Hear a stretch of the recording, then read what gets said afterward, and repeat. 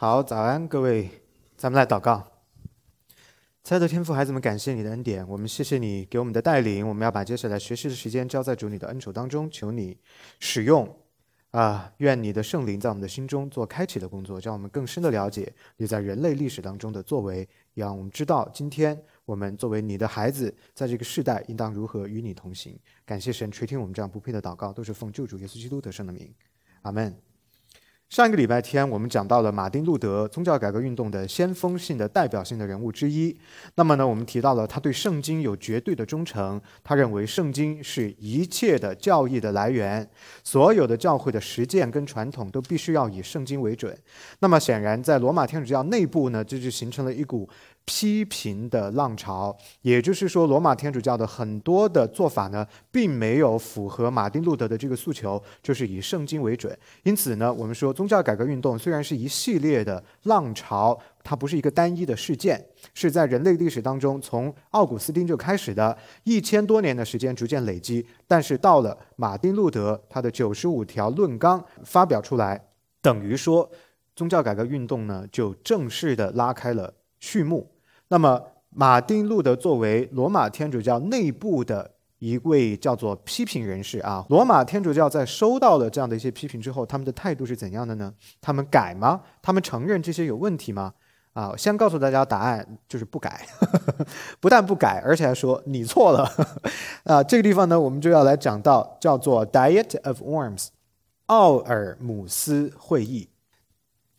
马丁路德有2个重要的事情都是跟奥尔姆斯会议有关的。第一个呢，就是他的主张里边，他非常的反对理性的使用，也就是他批判亚里士多德这一位哲学家的理论体系被中世纪的很多的教父跟神学家总结出来，寻找到所谓的哲学跟神学的融合，成为了立定整个罗马天主教神学的根基。也就是说，罗马天主教的神学很大程度上是建立在人类理智的基础上的，那么这个就削弱了上帝圣经启示的作用和意义。马丁路德旗帜鲜明地反对这一点，他反对人类的理性，他说理智是撒旦的妓女，魔鬼撒旦的妓女他反对这一个。那么这一件事情跟奥尔姆斯会议有什么关系呢？他虽然反对理性，但是他并没有完全的排斥理性，他没有否认理性的存在，也就是说他承认人是理性的受造物。这件事情在奥尔姆斯他的一段著名的言论里边可以被反映出来。他主张要有理性，但是理性要顺服于圣经的权威，不能够与圣经并驾齐驱，变成左跟右的关系，它必须是上跟下的关系。理性不能够拿掉，但要顺服圣经。他在奥尔姆斯会议上边拒绝撤回他自己的主张，讲了一段著名的宣言，我读给大家听一下。除非我能够被圣经的见证或明晰的理由所说服，因为我不相信教皇和会议，因为众所周知他们经常犯错，相互矛盾。我的良心被上帝的话语约束，去反对良心是不安全而且不诚实的，我也不会撤回任何东西。这句话里边表明了2件事情。第一个就是他承认理性的作用，我不完全否认，但理性必须要顺服圣经。他特别提到圣经约束我，约束我的什么呢？约束我的理智，约束我的良知，表明理性的功能还有它的地位是顺从于圣经真理的。第二个，这段话大家听得出来，旗帜鲜明的对抗教皇，对抗罗马天主教教廷对他的审判。他说除非你能够亮出圣经的证据，不然我要撤回什么呢？我讲的有没有错？我为什么要撤呢？我什么都不撤回。因此呢，我们就进入到第二件事情，跟奥尔姆斯会议有关的，就是马丁路德对待整个罗马天主教的审判的一个态度。我们来讲一讲整个的故事的背景。奥尔姆斯会议是1521年在德国的奥尔姆斯举行的一个很重要的政治跟宗教的会议。这一次的会议实际上就是审判马丁路德，这个呢是宗教改革运动当中一个非常关键的时刻。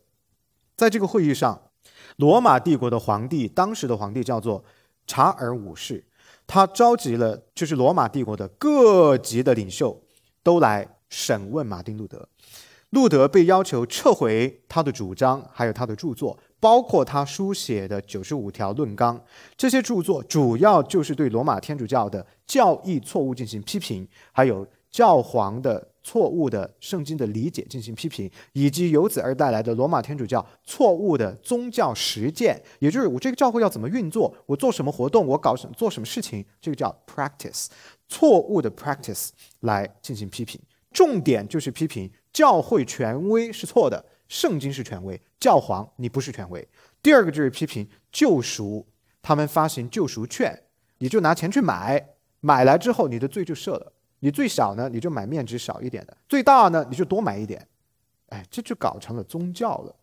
圣经中没有这样子的例子，没有这样子的证据允许他们这样做。所以呢，马丁路德拒绝撤回。他说：“我讲的没有错啊，我为什么要撤回呢？你给我圣经的证据，我就撤回。显然没有圣经的证据，所以呢，他不撤回。他的拒绝导致查尔五世宣布马丁路德是异端，然后呢，马丁路德就被 excommunicated， 就是所谓的逐出教会。那这个事情呢，并没有结束马丁路德的影响，反倒是添了一把火，促使整个对罗马天主教的批评迅速的如这个星火燎原之势，在欧洲铺开，从德国开始，整个的欧洲铺开。就正式的从一次罗马天主教原本是一个内部改善运动，就是都跟人家无关，这是我们关起门来，我们自己把自己的问题解决了就可以了。然后人家不改，就变成了一场宗教改革，诞生了一个新的宗派，一个 denomination， 就是我们叫什么呢？新教，对比的就是旧教，罗马天主教。然后我们还有另外的一个名字叫做改革宗，所以今天你们对改革宗的理解，不要只是把它理解为是新教这一个阵营里边的其中的一个宗派叫改革宗啊，与它并驾齐驱的卫理公会啊，这个圣公会啊，比如说宣道会啊、浸信会啊，你如果是这样子理解的话呢，不能算错，但是这不是历史当中最真实的还原。最真实的还原就是改革宗，就是整个的新教就是改革宗。为什么叫改革宗呢？ Reformation 要改谁的？要改谁啊？改罗马天主教错误的做法，要 reform， 重新纠正。那我们还有另外一个名字，我们叫更正宗，就是更正错误的意思，从哪儿错改过来？罗马天主教，所以我们叫更正宗。我们还有一个名字叫做抗辩宗。什么叫抗辩宗？我抗议你做的是错的，然后你又不改，那怎么办呢？分裂虽然是不对的，但是为了正当的理由，有的时候分裂是被允许的，甚至是必要的。那我们 PCA 也有类似的一个历史。50年前的 PCA 原本是 PCUSA， 今天叫 PCUSA， 就是美国长老会。那么50年前，这个教会开始出现自由化的趋向。什么叫自由化呢？就是我愿意怎么讲圣经就怎么讲圣经，圣经不再是至高的权威了，是不是有点重蹈历史覆辙的意思？这个教会内部开始了常年的对话，弟兄姊妹之间分成了两波，一波是保守的，要遵从圣经；另一波是自由化的，要讲爱，要包容什么都可以。那么在这样的一个背景之下，多年的交流无果，就是停不下来的这个教会要往自由化的方向去。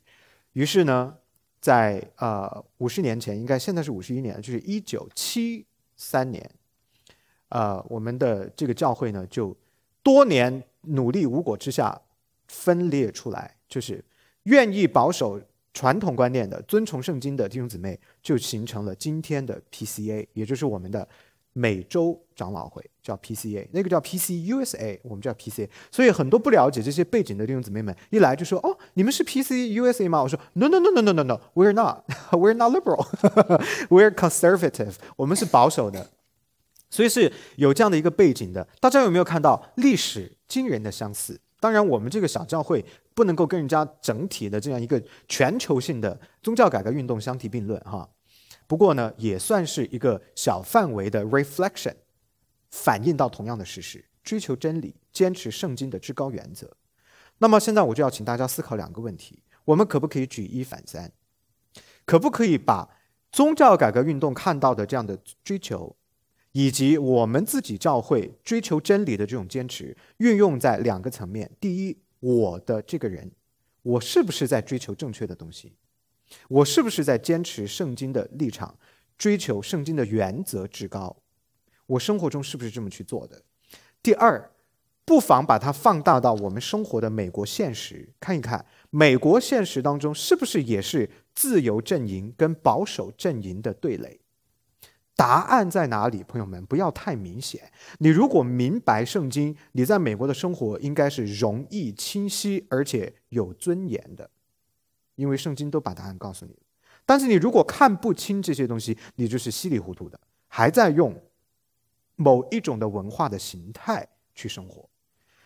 这种文化的形态，为什么大家会抗争说我们华人没有地位？当然了，那个文化跟文化就是一个你强我弱的状态。但是如果你可以用真理在文化中生活，你就站在了它的巅峰，你就超过它，明白吗？我从来不觉得我作为一个华人，我作为一个基督徒，我在这个地方生活的很被动，我从来没有。为什么呢？我觉得全宇宙都是我的。美国虽然是另外一个国度，又怎样呢？那不是神创造的吗？我是上帝的孩子，神为我造的，所以我有一种主人般的心态在这里生活。我完全在真理的里边来理解这些现实，而不是在某一种特定的文化形态里头。当你从华人的文化，然后要努力的融入另一种文化的时候，你当然就是挤得头破血流，而且还不一定可以被接纳，可以融入。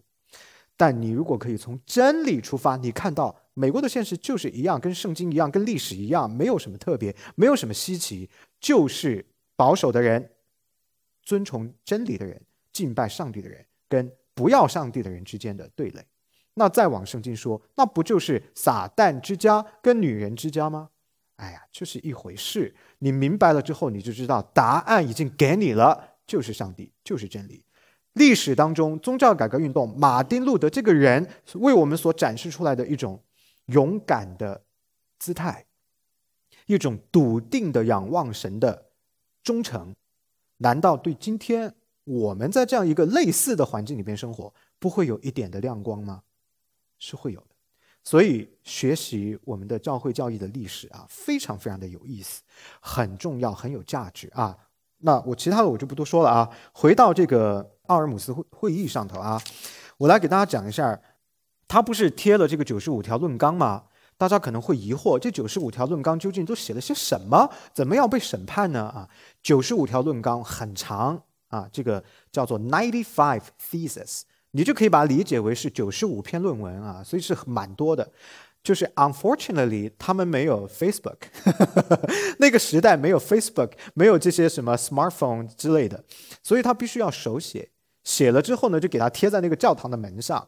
那如果是今天有马丁路德的话，可能他直接就在家里面很舒服沙发上坐起来，手指动一动就发表出去了。不过它的意义是一样的，它就是一种论坛，我提出我的疑问，我期待你的回答。我来给大家总结一下，95条不能条条说到，但总共分了4类的信息。第一个就是对赎罪券的批判。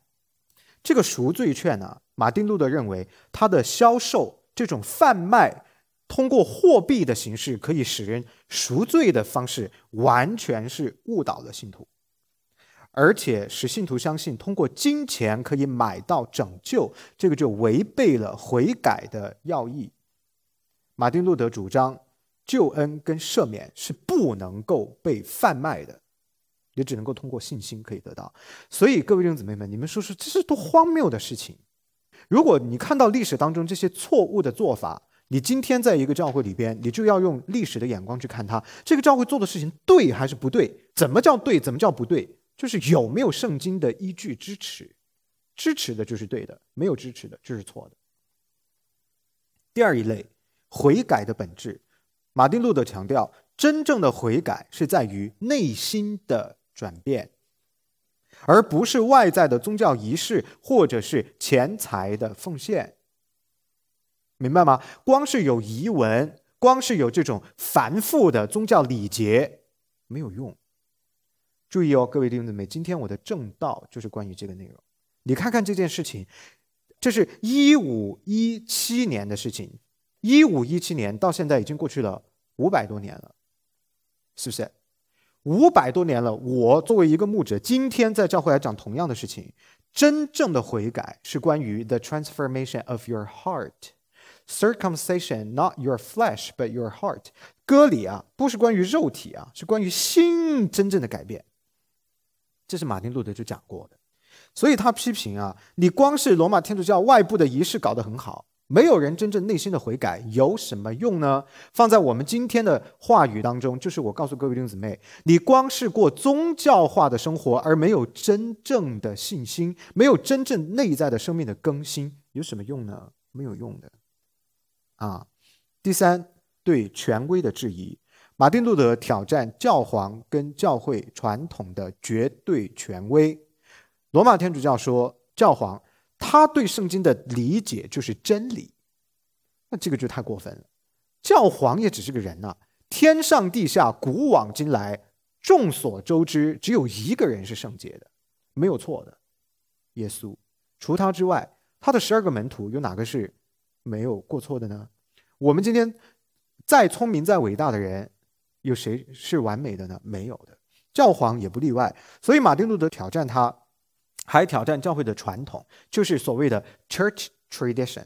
这个 tradition 要 trace back to the 12 disciples apostles， 就是 the early church， 第一个世纪的教会。主耶稣基督钉了十字架，耶稣基督降生是公元0年的开始，耶稣钉十字架是主后33年，第一世纪，第一个100年。第一个100年建立了教会，那个叫第一世纪的教会，也叫早期教会，也就是使徒行传里边所讲到的教会，以及保罗周游整个的这个小亚细亚地区啊，非洲、亚洲、欧洲这3大板块交汇之处建立起来的教会，帖撒罗尼迦呀、哥林多呀、以弗所呀，这是我们在新约当中读到的一个书卷，一封书信就是一个地区，就是一个教会。这些都叫做统称，都叫 early church。 那么这些 early church 是从哪里来建立的呢？就是早期的12个 apostles 加上保罗13个。罗马天主教认为他们是从彼得第一个教皇继承了这个传统，代代相传，有最纯正的所谓的教导，耶稣基督的真理。因此教会传统就是真理的一部分。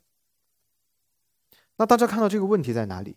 问题就是在于教会传统是跟人有关，但凡跟人沾边的都不能够是绝对的，都不可能是绝对的，只有神的话，圣经本身才是绝对的。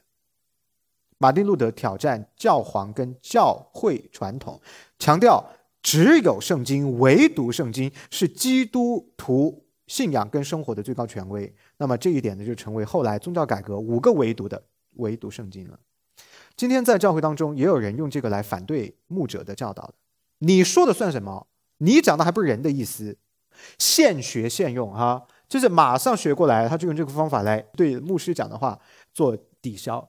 朋友们，你们要看到，的确有一些的情况，牧师是从文化啦、哲学啦、个人经验的角度讲的不一定正确，但是教导至少在我们的宗派、我们的教会、我们的神学院是一定要有圣经根据的。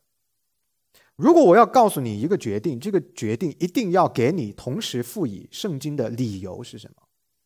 如果我要指责或者批评你某一个错误，我一定要辅以你圣经的依据，我让你知道这不是出于我哟，我只是一个工具，是神借着我在施展对你的爱，对吗？比如说就像教会的很多的决定，这种世俗的节庆重要，但我们为什么不做 formal celebration， 不做教会层面的？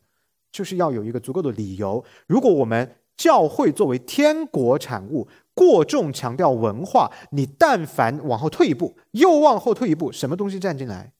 真理的退步就让文化站进来。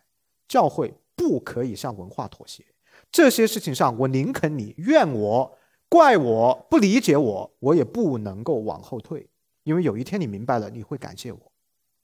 你现在不能够理解，或者说你不认同，没有关系，以后上帝带领你，你可能就认同了。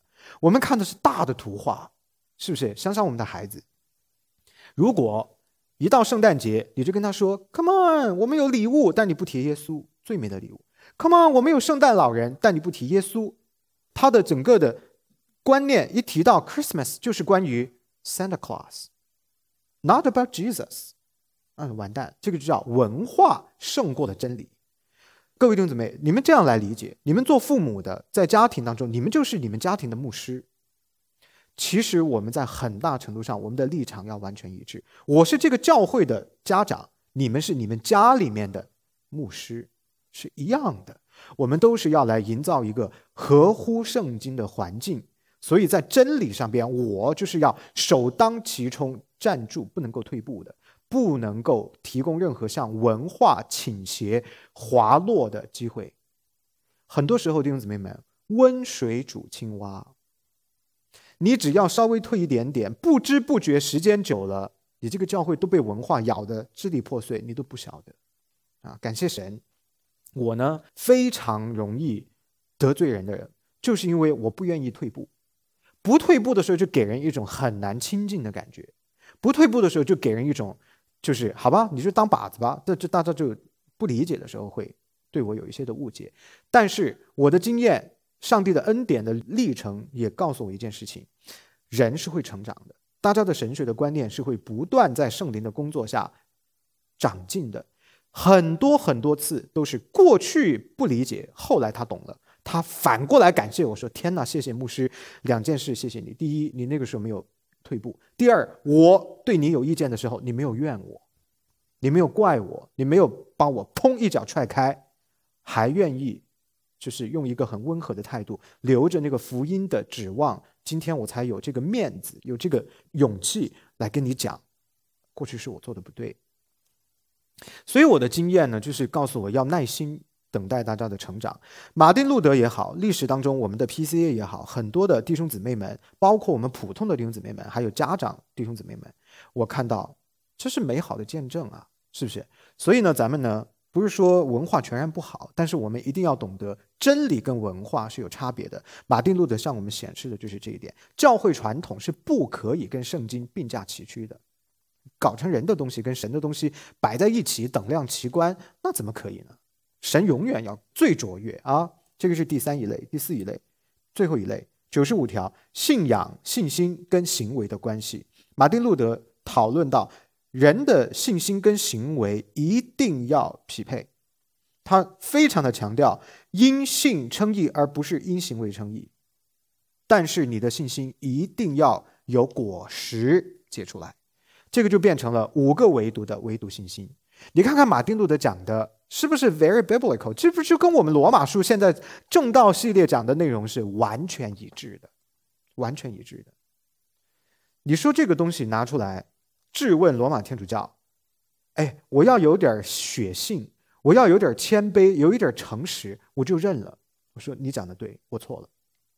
结果呢，人家不承认，不承认就算了吧，还要批评他，还要让他撤回，不撤回还把他逐出教会。所以各位弟兄姊妹们，从马丁路德的身上我看到正确的思考，正确的做事是非常重要的。今天这个世界，无论你做什么，都不可能得到所有人的鲜花跟掌声，一定有人挑你的刺，一定有人不满意你的。随便你怎么做，你怎么样委屈你自己，你想要顾全大局，总是有人不满意。大家有没有想过问题在哪里？我们要从马丁路德的身上去学习。问题是在于马丁路德根本就不在人当中转圈，他直接仰望神，他根本都不思考我要怎么样变成另外的一个人，或者那样的人，或者第3种人。你不管变成什么样的人，你还是犯了跟罗马天主教一样的错，就是把人放得太大。马丁路德正确的事情就是在于他首先确立了神是神，人是人，神永远高过人。而我们做基督徒的就是要仰望神，他的方向是整个说你要我怎么做我怎么做，我只需要追求你的正确，其他的我都不管了。这个事情非常让我受鼓舞，尤其是在我的这个工作上角色上是非常挑战很困难的。还有哪一点让我受鼓舞？它完全呼应到历世历代当中先知们的作为。各位弟兄姊妹们，你们想想，你们去读一读旧约，有哪一个这个 prophets in the Old Testament 旧约当中的先知，有哪一个不被人骂的？有哪一个是有好日子过的？都没有。所以有时候呢，我看我自己压力很大，日子挺惨的，我就用这些方法鼓励我自己。我就说，你要做这个时代的牧者，你要么去讲真理，要么你就别做。但是如果你要讲真理的话，你就必须要接受整个的一个 package what comes with it， 就是什么呢？不理解啦，大家对你有各种各样的负面的情绪啦，就是所谓的压力。我也求神继续的帮助我啊。不过呢，我们在历史当中可以看到给我们的一点的鼓励。现在我们要来听大家思考一道题啊，就是几点了？我们还有时间，回顾一下马丁路德这个人，他究竟身上有哪些的优点，怎样的个性被神所使用，是对我们今天有启发的啊。大家呢可以思考一下，他从他的个性的层面，从他的优点的层面，哪些地方他就被神使用了，而或许我没有这样的，或者我意识到了它的价值，但我还没有这么去做的，对我们有一些的启发的。想好了你就可以说啊。我分享一下我之前的经历是，其实我也去过不同的一些教会，然后后来有一段时间我就比较 confused， 然后我那时候就想到唯一的方法就是回到圣经，然后我那段时间呢，没有去教会，然后就是只是看圣经，然后后来就感谢主又把我带回就是正统的这个道路，然后我那时候并不知道啊这个叫做唯独圣经什么，所以我现在就很感恩，就是神用不同的方式就让我知道啊。的确是你要回归圣经才能找到就是真理这样子。阿们，太棒了，的确是这样的啊。还有别的吗？马丁路德的 courage， 他的勇气，不怕得罪人，就是神在他里面是最大的，他的话语，他的真理。是，的确是这样的。这一点呢，我想对我们都有很大的启发。坚持真理，笃定的持守，很需要勇气的。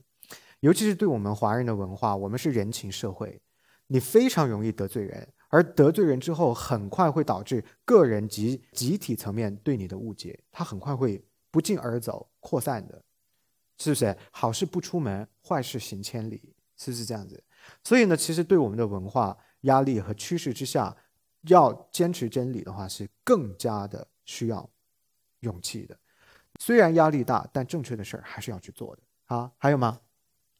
我这个问题可能跟你讲的这个没有太大关系啊，没关系。我就是觉着那个奇怪，就是说，从什么时候开始有圣经大家都可以读了？就是从宗教改革运动，在这之前大家读不到圣经，对，他们无权拥有圣经，只有宗教阶层才可以读。因为我觉着就是说，如果大家那时候能读到圣经，就像是卖什么赎罪券这种现象根本就不可能发生。是的，所以这个。谢谢，这是另外一个问题了。但这是罗马，世界其他的地方也都没有。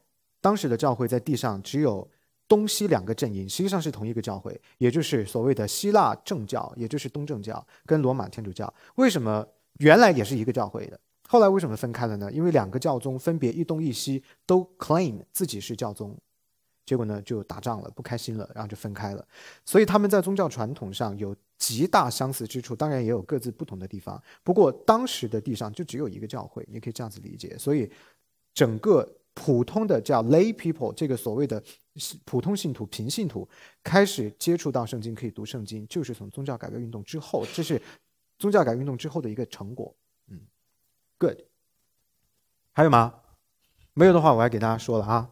马丁路德我觉得有几点是对我非常的有帮助的。首先就是他坚定的信心，绝对的仰望神，这个是他个性当中非常明显的一个特征。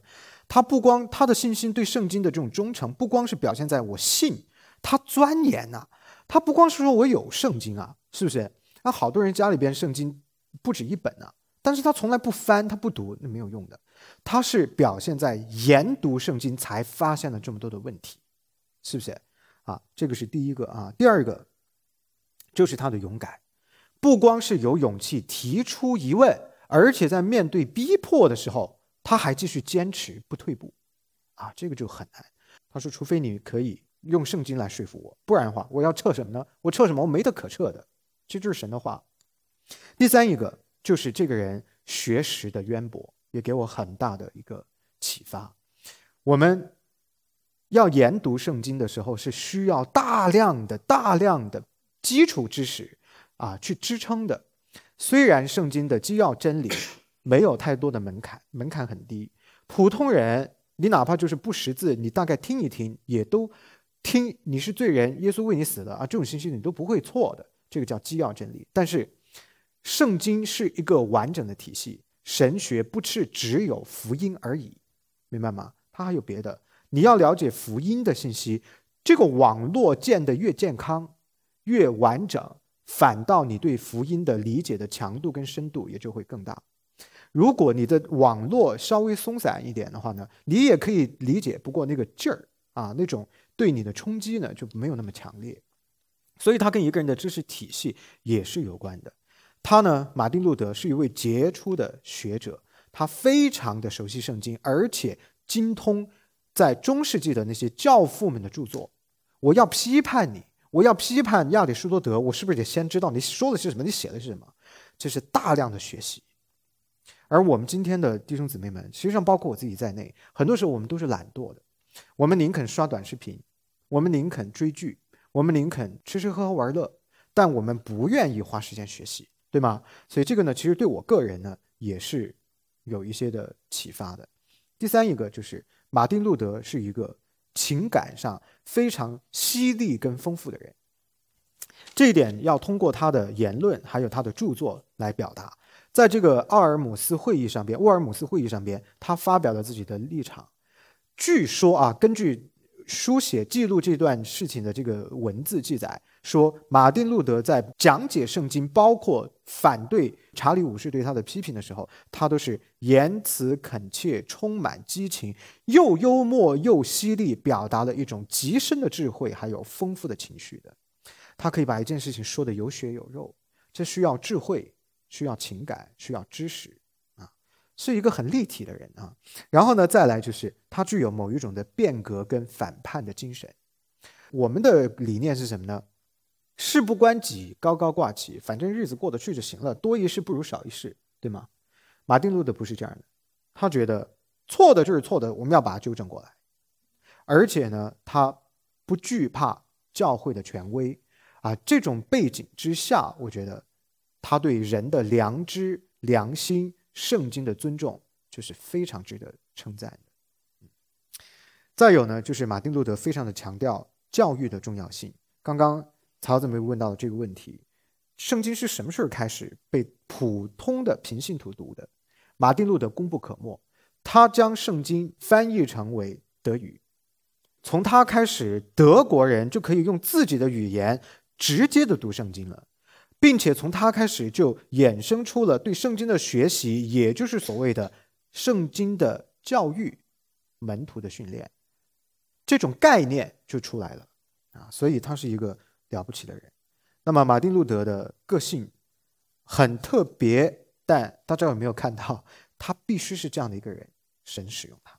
当然他为什么是这样的一个人，神这样造他的，是不是？所以呢，说了半天就是归荣耀给神。神使用不同的人，在不同的时代做不同的事情，都是为了要彰显他自己的荣耀。感谢神在历史当中给了我们马丁路德，给了我们奥古斯丁，给了我们约翰加尔文，这些的人成为我们可以走正确的信仰道路的一个祝福。同样的道理，各位弟兄姊妹，如果你的身边有坚持真理的人，你要感谢他。你的弟兄姊妹当中有人愿意冒着得罪你的风险来给你提建议，纠正你的一些的瑕疵，爱你，祝福你，用各样的方法。你要从历史的宏观的角度，从神的眼光来看，你说天哪，神虽然他指责了我，批评了我，指出了我的瑕疵，但是这样的人我真的是要感谢他。不是每个人愿意做这样的事的，他是一个被神使用的状态，你就要感谢上帝总结，马丁路德在宗教改革时期的观念、追求标志着对圣经权威的绝对尊崇，对亚里士多德哲学体系的批评，还有对理性角色必须顺服圣经的旗帜鲜明的主张。这一些跟我们今天我们这个教会，别的我不能讲啊，但我们这个教会十架圣约高度相似。是不是高度相似？因为我们是改革宗的教会啊，高度相似。下一个礼拜我们讲约翰加尔文的时候，你会觉得天哪，这不就是我们的教会吗？一模一样。好，那么用一句话来概括啊，唯独圣经是神的话。马丁路德说，我们没有亚里士多德一样可以做得很好。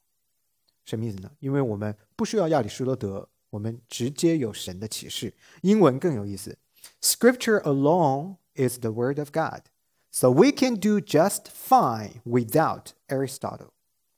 That's right. 因为神直接启示给我们他的话语，好不好？各位弟兄姊妹，我希望最后能够给到大家的一些鼓励是什么呢？今天你是蒙福的人，你有机会圣经都不用带，手机一掏出来就有了。你如果有了这么好的条件，有了这么好的机会，一定要好好学习圣经。好，这是第一个鼓励，感恩的心。第二个就是一定要回望历史当中这么多的人，他们在做什么。今天如果我们作为站在巨人肩膀上的基督徒，巨人是谁？他们在哪里？一定要明晰啊！看到这样子的一个神通过历史的厚度啊，时空的流逝给我们建立起来的这样的一个高度，不要不珍惜这个高度啊！一定要站得高，看得远。第三一点就是我为我自己做一点的争取啊，希望大家能够更加的 appreciate 我的教导。你们一定要明白，我的整个的教导不是关于我这个人，这不是我的重点，而是我在这里讲的是一整套的神学体系，是整个的历史，是一个完善的神学的观念，不是一个支离破碎，我想怎么讲怎么讲，没有标准的东西。所以我的目标就是要爱大家，而这个爱的方法有几个层面。第一个层面就是忠于神的话，一定要讲真理。第二个层面就是有可能会让你不那么的快乐、开心、满意。为什么呢？因为我这个牧师是要批评人的，很多的牧师他是不批评你的，他想着说只要你不惹我就可以，我工资照拿。但是我不一样，我的观念不是这样。我跟弟兄姊妹建立关系不是图钱，我要图钱我就不做牧师了。我跟大家建立关系是生命的关联，我就是巴不得我们彼此搀扶，跌跌撞撞没关系，但是我们不要松手，就是把这个关系给它心跟心的距离是拉得很近的。怎么样才可以把这个关系拉近呢？就是大家一定要懂得，如果我给你这个 rebuke 或者是 reprove 啊，说到你这个做的不对，那个做的不好的时候，你一定要知道这个真的跟怨气啊、什么不满意啊、什么个人啊一点关系都没有。就只跟一件事有关，就是在爱你，就这么简单。你一定要想到，站在我的角度想想，他完全不用来跟我说这件事，但他为什么还是说了呢？是基于我的托付，是基于我在历史当中看到的，旧约当中的先知是这么做的，马丁路德是这么做的，还有我们当代的很多伟大的神学家跟忠诚的牧者们，他们是这么做的，所以我也愿意这么去做啊。所以希望大家可以借由历史的启发啊，给到我们更大的一些的理解，好吗？这样的话呢，我们教会就可以更加的健康，好不好？我们不用完美，但我们要健康，好不好？感谢神，我们来祷告。天父，谢谢你爱我们，我们再一次将今天我们分享的内容交在你的恩手中，求你切切的对我们的心说话，让我们教会的众弟兄姊妹们得到鼓励，得到心灵的默契跟沟通，这就是主内建立起来深厚的情谊。愿我们都是站在圣经的根基之上，愿马丁路德所做的，整个宗教改革运动所做的，给我们启发，给我们笃定的心，让我们可以看到人生啊，就是关乎荣耀造物主。我们要珍惜我们眼前的各样的关系，身旁的弟兄姊妹，谢谢你在我们遇到各种挑战、有分歧啊，甚至是彼此讲诚实的真理的话语的时候，带来的一些的内心的波澜起伏，神，我们靠着圣言，靠着你的真理都可以消化。谢谢你如此的鼓励我们，愿我们的教会荣耀你的圣名，是一个健康的教会。祷告祈求不配，都是奉救主耶稣基督得胜的名，阿们。谢谢各位。